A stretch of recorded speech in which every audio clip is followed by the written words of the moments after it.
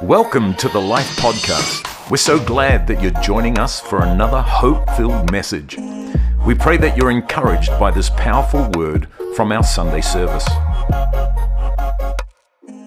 Hey, well, I want you to open your Bibles this morning to the book of Galatians, and I want to set this up a little bit this morning.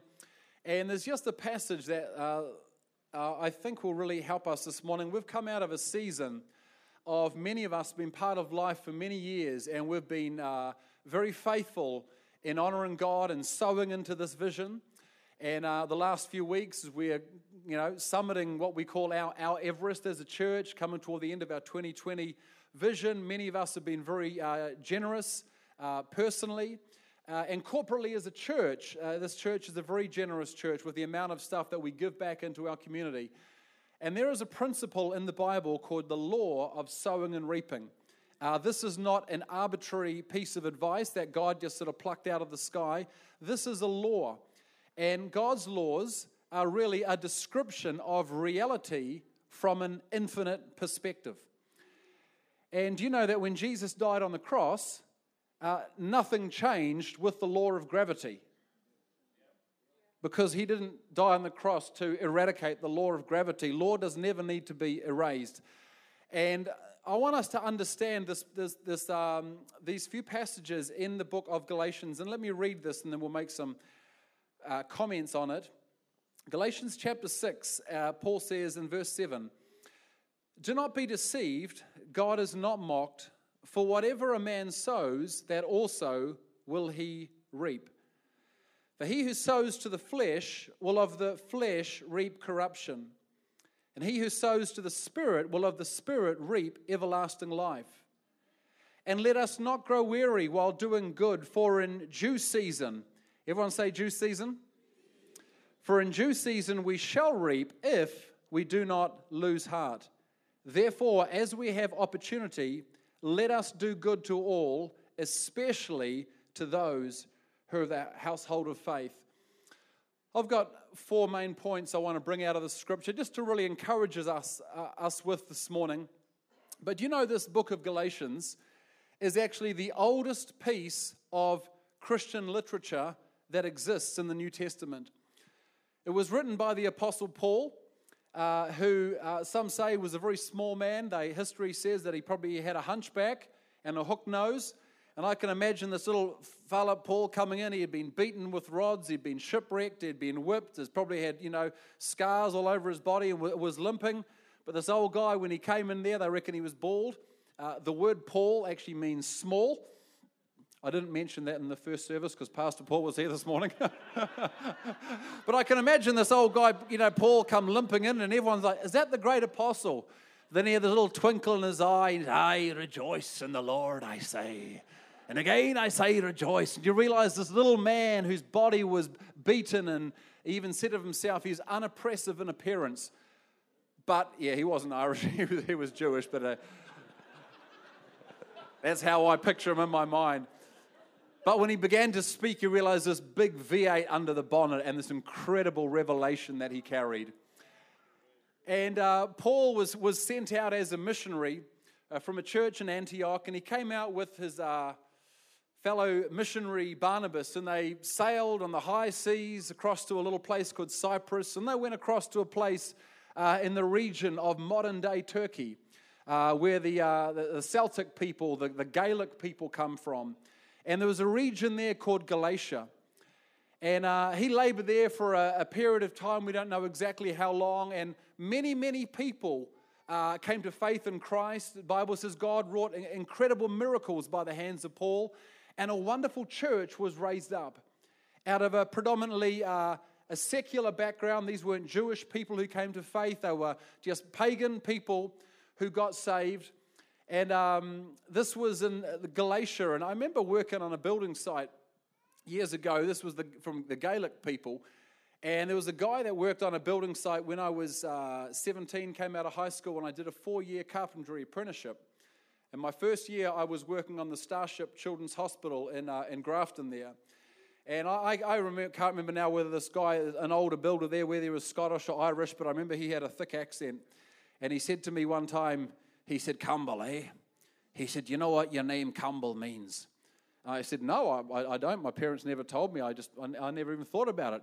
He says, Cumble. He comes from two words, Cam and Bull. He said, is a Gaelic name. He's from the region of Galatia. He said, Cam means crooked. I said, that's not very good. And he said, Bull means mouth. So Campbell means crooked mouth. I'm like, oh, thanks a lot, buddy.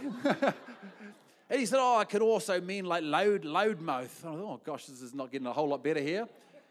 And he said, oh, no, it could also mean like an orator, one who speaks forth. I said, I'll take that, buddy. And this was the region where Paul went and started this church in the region of Galatia. An amazing, beautiful church. They appointed elders there, and they hugged them and went on their journey, went back to Antioch. And just like God often does, he sends a blessing. But, how many know that, the devil's always lingering around? And some false teachers came into that church and began to preach false doctrine. And there was all sorts of stuff that was said and really set the church on a wrong trajectory. And Paul wrote this little 6-chapter letter to the Galatian church to realign their thinking. And one of the things he said in Galatians 3, will come up behind me, he said, "O foolish Galatians, who has bewitched you, that you should stop obeying the truth, before whose eyes Jesus Christ was very clearly portrayed among you as crucified."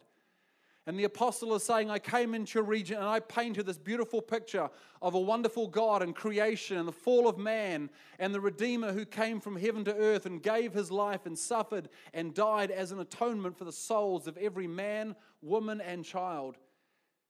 And I learned this years ago that if God's going to bless you, he will send somebody. But if the devil wants to curse you, he will send somebody.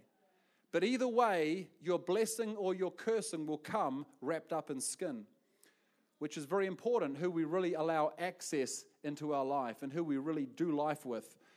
And some false teachers came in and that church got all messed up. And this little 6-chapter letter was written to that church to realign their thinking in a number of areas. And he began to set the church back on this right pathway. And one of the things he said to them, he talked to them about the whole law of sowing and reaping. And this whole law is a universal law. It is really a description of how life really works. So much so that Jesus would make comments like this. Jesus would say, give, and it will be given back to you. Good measure, pressed down, shaken together, running all over, will people, give back into your life. For with the measure that you use, it will be measured back to you. Jesus lived on this earth, but he understood the spiritual matrix and how life really operates.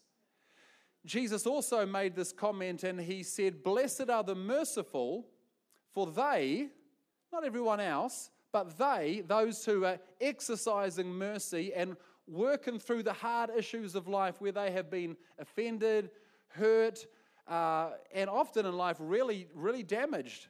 But when you have worked through and you have forgiven that person, Jesus said, "Blessed are the merciful, for they will receive mercy from God." But if that person doesn't cross that threshold and step over and let go of the bitterness and let go of the revenge and let go of the poison and get that out and actually say, I forgive that person for what they did to me. God, I let go of that anger and get that out of my heart, that will poison you. But what a beautiful feeling that hits your life when you work through, and it's not easy and it might take some intentionality, but Jesus said, "Blessed are the merciful, because they will receive mercy from God." The Bible says that he who has friends must show himself friendly. If you're an unfriendly person and you're very stern and you don't show interest in other people and you're all about yourself, you will struggle in life to have close friendships. So I try in life, and I learned years ago, to try and be, not everyone can be your friend, but you can be friendly to everyone. Amen? And often in the morning, I'm walking my dog, and I'll walk past different people, and you go, good morning, top of the morning to you, good morning. And some people, good morning, and they're pleasant. Some people, you say good morning to, they don't even look at you, and they just keep going.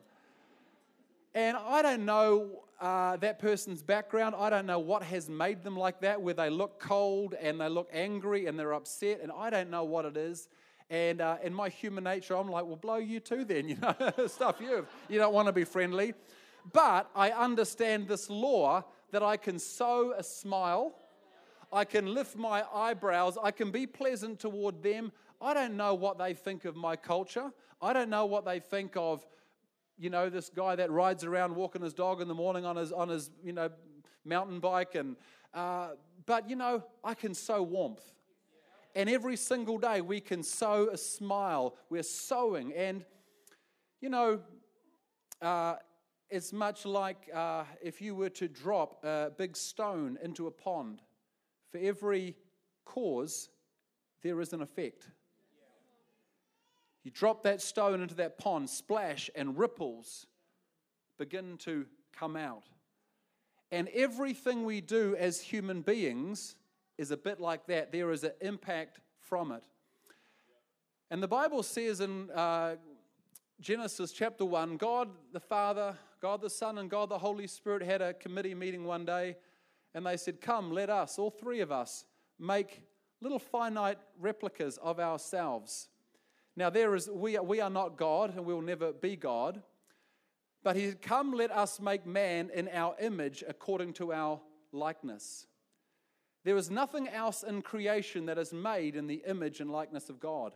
A tree is not made in God's image. An elephant is a glorious creation, but it is not made in God's image. But my friend, you and I are. Now, in what way are we like God? Because God is a spirit.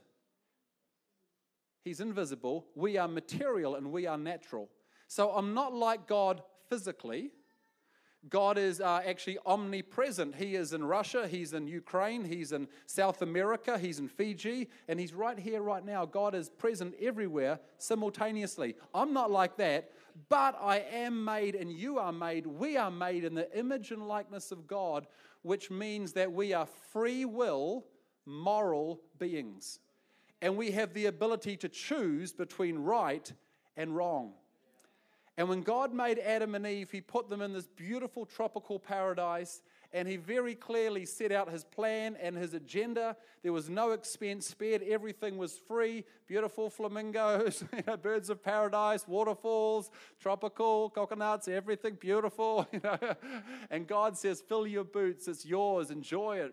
Replenish the earth and have fun and love me. And just one thing, if you disobey me, you will disconnect from the source of life, and there are very, very real consequences. If you disconnect from the source of life, the only other opportunity, the only other consequence is death. And he would have explained that to them. And so God set this truth very clearly before their mind. He gave them the ability to understand it, and he said this obedience will lead to blessing. Disobedience will lead to death and curses and sorrow and misery. And God gave us the ability to be free and not to be a robot, but to choose. Now, my friend, what is free is responsible for its own actions. You will never see an elephant in the court of law giving an account for its conduct. But you will see, Coral's been on jury service the last week, and, you'll be in the court and you're hearing different cases. And, what is free is responsible for its own actions. And what is responsible is also accountable to God for what we do with our free will. And cats and dogs and elephants and flamingos and trees and mountains and rivers, the sun, the moon, and the stars are not made in God's image. They are not accountable for their actions, but we are uniquely, for we are made in the image of God. And so this is a law. It existed back in the Garden of Eden. There are consequences, and everything we do in life is like a stone going into a pond, and there are effects that come out for it. And so Paul wrote to this church, and he said, guys, don't be deceived. You can't get around this. This is a law like the law of gravity. If you are generous and you sow, God has got 1,000,001 ways of getting stuff back into your life. Paul's like, I don't know how it works, but He is the Lord of the harvest. And you can't outgive God. God is God. He is big. He is powerful. He has got 1,000,001 ways to get stuff. He is the king of the stuff. And Jesus said, don't worship the stuff. Worship the king of the stuff. Seek first the kingdom and His righteousness, and all that stuff, He can get it to you. But just don't focus on the stuff. Focus on God and His agenda, and the king of the stuff will get the stuff to you. But don't get that mixed up. Amen? So, this is a very powerful truth that affects every area of our life. I learned years ago that when I'm could be in a church foyer and I could be having a conversation to someone for 2 minutes, that's precious time that I've got 2 minutes with that person, and I learn I can sow into this 2 minutes or I can be distracted. And how many know if I'm talking to someone and I'm waving to a mate over there and I'm checking my phone, I'm not sowing into that relationship for 2 minutes. You see, everything is sowing. You can sow a smile and sow warmth. You might not get a mutual response back. That's all right. God is the Lord of the harvest. Don't be an angry person. Don't be staunch. Smile and sow. Amen? Sow one of those. So, sow, because everything you sow, it will come back to you. Amen? I love the fact that in life we have literally got hundreds and hundreds of volunteers that are sowing. Right now there is a massive team working out in our kids department, in our fuse department, looking after our tamarikis and our mokaponas as we're in here listening to the Word of God. There is a wonderful team out there looking after our kids, sowing into our kids. Cora was talking to a wonderful lady this week who heads up one of our soup kitchens, and this lady was saying how she takes their kids along every week, and she wants the kids to understand that this is not just about mummy and daddy doing this because this is particularly our hobby. We're doing this because people matter to God. These people in this suburb where we're serving matter to God, and they are role modeling it to their kids about generosity and helping others. And they say, 1 in the eye is worth 1,000 in the ear. You can talk all you want, but until your kids see you practicing what you preach, they won't believe it. Oh, that's just mummy and daddy talking. But when they see you actioning it, and those children of that couple are very fortunate to be a mum and a dad who are role modeling authentic Christianity and helping people in their community less fortunate than them. Amen? We got to sow into our marriage, and all the wives said. I was picking something up on Thursday over Cockle Bay Way for a sister of mine brought something on Trade Me. Oh, Cam, can you pick it up over there? He said, I'll go and pick it up. I thought I'll take my dog down to Cockle Bay. It's nighttime, 8:30. Tide was in, just a beautiful night, just walking up and down the beach. Sun was out, no, moon was out. Just moon bathing, and just talking to the Lord, walking up and down, had the beach to myself. And I turned around, there's a beautiful little cottage there with these like fairy lights, and it's a restaurant. And I've seen it before, and I thought, man, that's just beautiful. It's a beautiful night. I need to take my wife there. So, because how many know you've got to continue to invest into our key relationships in life? So I went up there and I looked, saw the menu out there. Oh, it looks some nice food in there. And I looked through the windows and had my beanie on and my swan dry there. And some people, and they have posh people having a meal there. Oh, who's that scary man out there with a dog? And then they're like, hey, Pastor Cam, is that you? I'm like, oh, yeah, I know you guys. So I walked in there. Excuse me, everybody. Had a chat to them. But I thought, man, every key relationship in our life, we need to be investing into it. We've got kids at 19 and 17, and over the years, just continually thinking our children are a priority. God is a priority, church is a priority, but our kids are our priority. And sometimes I've seen young couples, singles serving God. Suddenly they get married, and they're all about, oh, my partner, and they hardly see them at church, and almost like they forget where the blessing came from in the first place. And then kids come along and, oh, my little precious, and I can't take my precious out. It's winter and you might catch a cold, and, little precious is at home. Well, our two little precious ones were like 2 and 3 months old. We were starting a church down in windy Wellington, and they were at church every morning, every night, and it was been a blessing to them. You can walk and chew gum at the same time. Some people are like, oh, no, I'm married now, I've got kids now, and it's all about my kids.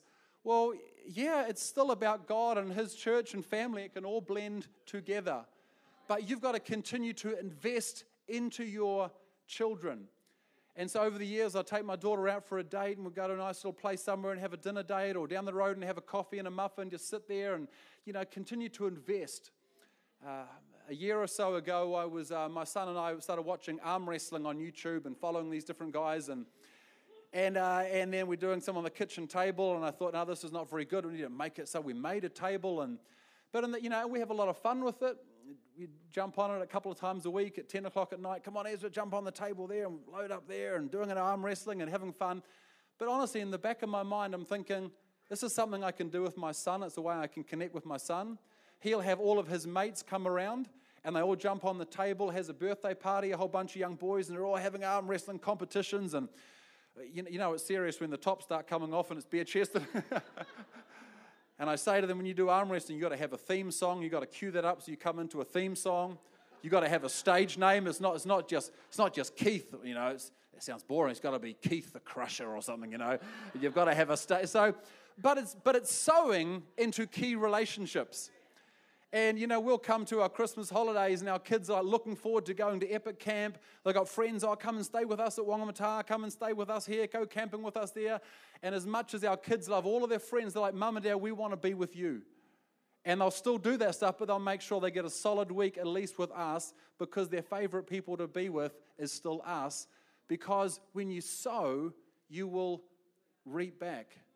And so sowing and reaping, yes, it applies financially, and this context is connected to financial sowing, but Paul is saying, don't be deceived. Whatever you sow, you will also reap.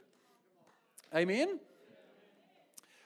I just want to say this. Sometimes I've had to sow margin into our lives, or sow rest into, when life gets really busy, and you're going from one thing to another thing, and family, and taking kids to sports, and taking kids here, and praise God, those years are over. They've both got their licenses now. But life gets so busy, and another social function, and someone's 21st, and someone's wedding anniversary, and someone's getting married, and this and that, and another social function. And I said to Carl, I can't do this. She said, well, you need to be there. I'm like, Carl's like, this energizes me. I'm like, God bless you, go to it. I said, I need to stay home and sow margin into my life on a Saturday night, so when I get to Sunday morning, my tank is filled up and I've got energy for you. Amen? So sowing works in every area of our life. Notice in verse 8 there, he says, for he who sows to the flesh will of the flesh reap corruption, and he who sows to the Spirit will of the Spirit reap everlasting life. Do you notice in Paul's brilliance, he said, guys, there's really only 2 categories that you can invest your life into. I would call, please, a third category, a fourth option maybe, a demilitarized zone down the middle, a gray area. It's like, no, you're either sowing to the flesh, which is all about me, myself, and I've got this feeling. I've got this impulse. That would feel nice. I want. The lust of the eye, the lust of the flesh, me, myself, and I. Secular humanism philosophy. He said you can sow into that, and the result will be corruption. It'll be bad for you emotionally, spiritually, psychologically, relationally. In every area of your life, you will lose. But if you sow into the Spirit, which is God, I'm here to glorify you. I'm here to build your church. Lord, I'm here to serve others, because the Son of Man did not come to be served, but to serve and to give his life. So we will serve for this season in the soup kitchen. We will serve. We will help. We will be here to serve and be a blessing. We're not just consumers, and we're not just participators. We are contributors, and we are bringing something to the occasion. And so, people occasionally say, oh, Campbell, life's hard and I'm juggling this and that and life is difficult. And the Apostle Paul understands that, because look at verse 9. He says, don't grow weary while doing good, for in due season we shall reap if we do not lose heart. Now, this is not an exact science. I don't know how it works, but Jesus is the Lord of the harvest. And He has got 1,001 ways to get stuff and blessing into your life. I don't know how it works. And over the years, it's a little bit frustrating when you hear someone who just sort of, in a cavalier manner, I haven't, given or tithed, but last week I started tithing on Sunday. On a Monday, my boss called me into his office and I got a $20,000 pay rise. I'm like, God bless you. God bless you, my friend. And I rejoice with that person, but it's not an exact science and it doesn't always work like that. But there is a principle that just like dropping a stone into water, there are effects that come out from that. And God is no man's debtor. And if you will sow financially, even what is precious, and you might think, Lord, this is not much. But if we all do something, we are contributing to this corporate vision and the impact corporately from this church. And man, there's going to be some incredible harvest coming into this church in the years to come. With the amount of human resource and finances we're investing back into our community, we're sowing. There's going to be a huge harvest coming back in the days to come. And I turned 50 at the end of this year, and in the back of my mind, I'm thinking, man, when I get to 60, 65, 70, I still want to be healthy. I want to have all my marbles up here, and I want to be keen, because we've got an exciting future, and I want to be healthy and strong and ready to serve God in the decades to come. Amen? Let us not grow weary while doing good, for in due season we shall reap if we do not lose heart. It's interesting. There is a due season harvest. In the 4 natural seasons, springtime is coming, and when springtime kicks in and when the blossoms are going to come out and when the crops are going to, be produced. But spiritual seasons are a little bit different, and we don't know exactly when and where. But Paul says this: make sure you just keep doing good. Keep doing good. You might say, oh Lord, Campbell, I'm tired. I've been doing this for 5 years and I'm sowing and giving it. Well, what's the option? We either keep serving God, we either keep being faithful and honoring God and loving our families and loving our church and being a blessing to society. What's the other option? Oh, this is hard? Let me tell you, life is hard, period. It's a lot easier when you've got Jehovah on your side. Amen? Because what is blow this is too hard. What are you going to do? Turn around and become selfish and me-centric? Let me tell you, the results of that lifestyle, you will get a whole lot more miserable and a whole lot, worse place. So Paul says, kia kaha, I know it's hard sometimes, and in this matrix, you can't see where the blessing is coming from, but he said, let us continue to do good, for in due season we shall reap if, notice condition, if we don't faint. Which means you could be like, 3 steps, 4 steps, 5 steps. The blessing could be coming hypothetically at 10 steps. You get to 7, 8, 9. Oh, this is too hard. I quit. I pull the pin. I give up on God. You are so close to your blessing, but Paul says we will reap if we do not faint. My friend, our salvation, our faith in Christ must endure. Jesus said, he who endures to the end, he shall be saved. Our faith has to go the distance. And as long as you stay submitted to God, you might feel like quitting sometimes, but it's amazing as you surrender to God, how he just puts that energy and that grace flows into your life, gives you that, oh God, you're worthy. You sing a song, tear, oh God, this is a hard season, but God, you're so good. And God just keeps you going. My friend, what's the other option? Pretty bleak. And there are only 2 options. You're either sowing to the flesh or you're sowing to the spirit. And then he finishes with this beautiful verse in verse 10. Therefore, as we have an opportunity, let us do good to everyone on earth, but especially to the household of faith. And Paul is saying, guys, charity has got to start at home. Never mind about trying to save the world if you can't even love your own family. And he said, we've got to learn to love each other, love your whare karakia, love your church, love your church family. Keep sowing into your church family because, man, we've got to look after ourselves and support ourselves because out of the strength, we can then reach out into our communities. And it's interesting, Paul says, as we have an opportunity, interesting, I'll have some opportunities you won't have. You'll have opportunities I won't have. But God, the Lord of the harvest, will provide you an opportunity. And it may look like a crisis, but right in that crisis, God's there saying, now be very careful the way you respond in this season. This is some of your most precious seed. Be very careful how you respond. A little widow lady came into the temple one day and she had saved up her last few copper coins. She probably had tears in her face, and as she threw those in, she didn't know that was her day. Because Yeshua, the Mashiach, the Hebrew Messiah, was sitting right there, and he saw what was put in, and that message has gone right around the world. That was her opportunity. A man was walking down to Jericho one day, and he happened upon a man who had been beaten up and was bloodied and bruised and bleeding, and a priest and a Levite had been and gone, and no one was there to look after this man. And he thought, well, God, this is in my path. This is my Kairos moment. This is my opportunity. And he knelt down and he got his little bag out and he got some Dettol and some Savalon and he put it on his wounds and he put some bandages. He says, get on my donkey. And he took him down to, the local hotel, looked after him. That story is recorded in Scripture and we're all being inspired by the Good Samaritan. That was his opportunity.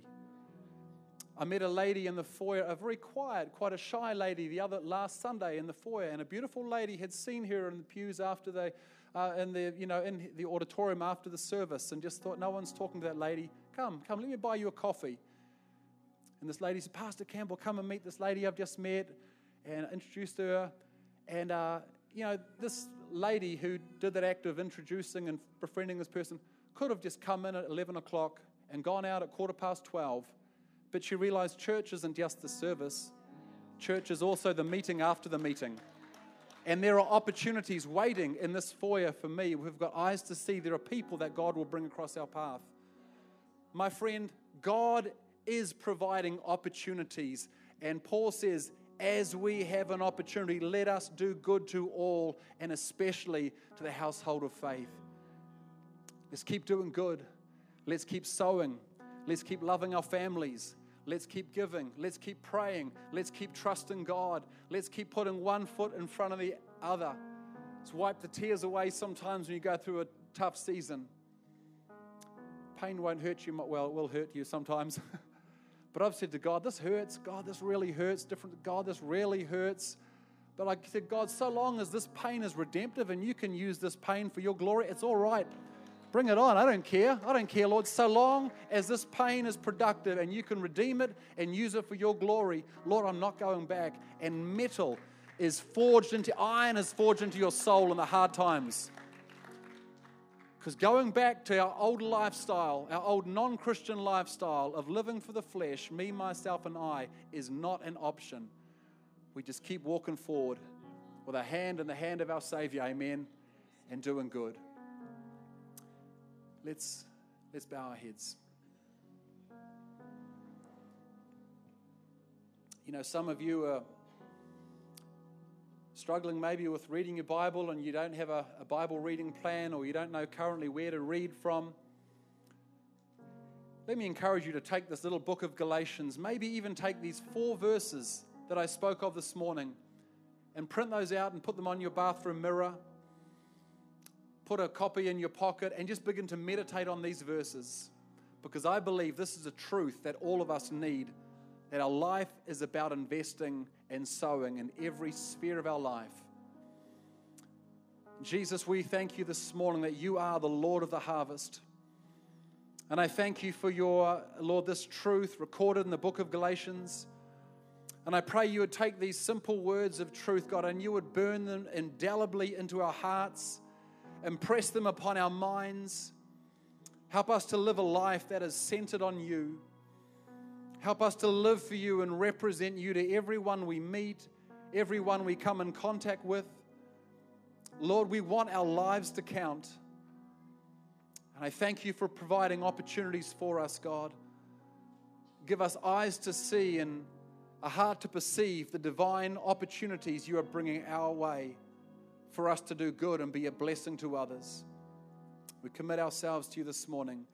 In Jesus' wonderful name, amen. Thanks for listening to this podcast. We trust that you were encouraged by this powerful message.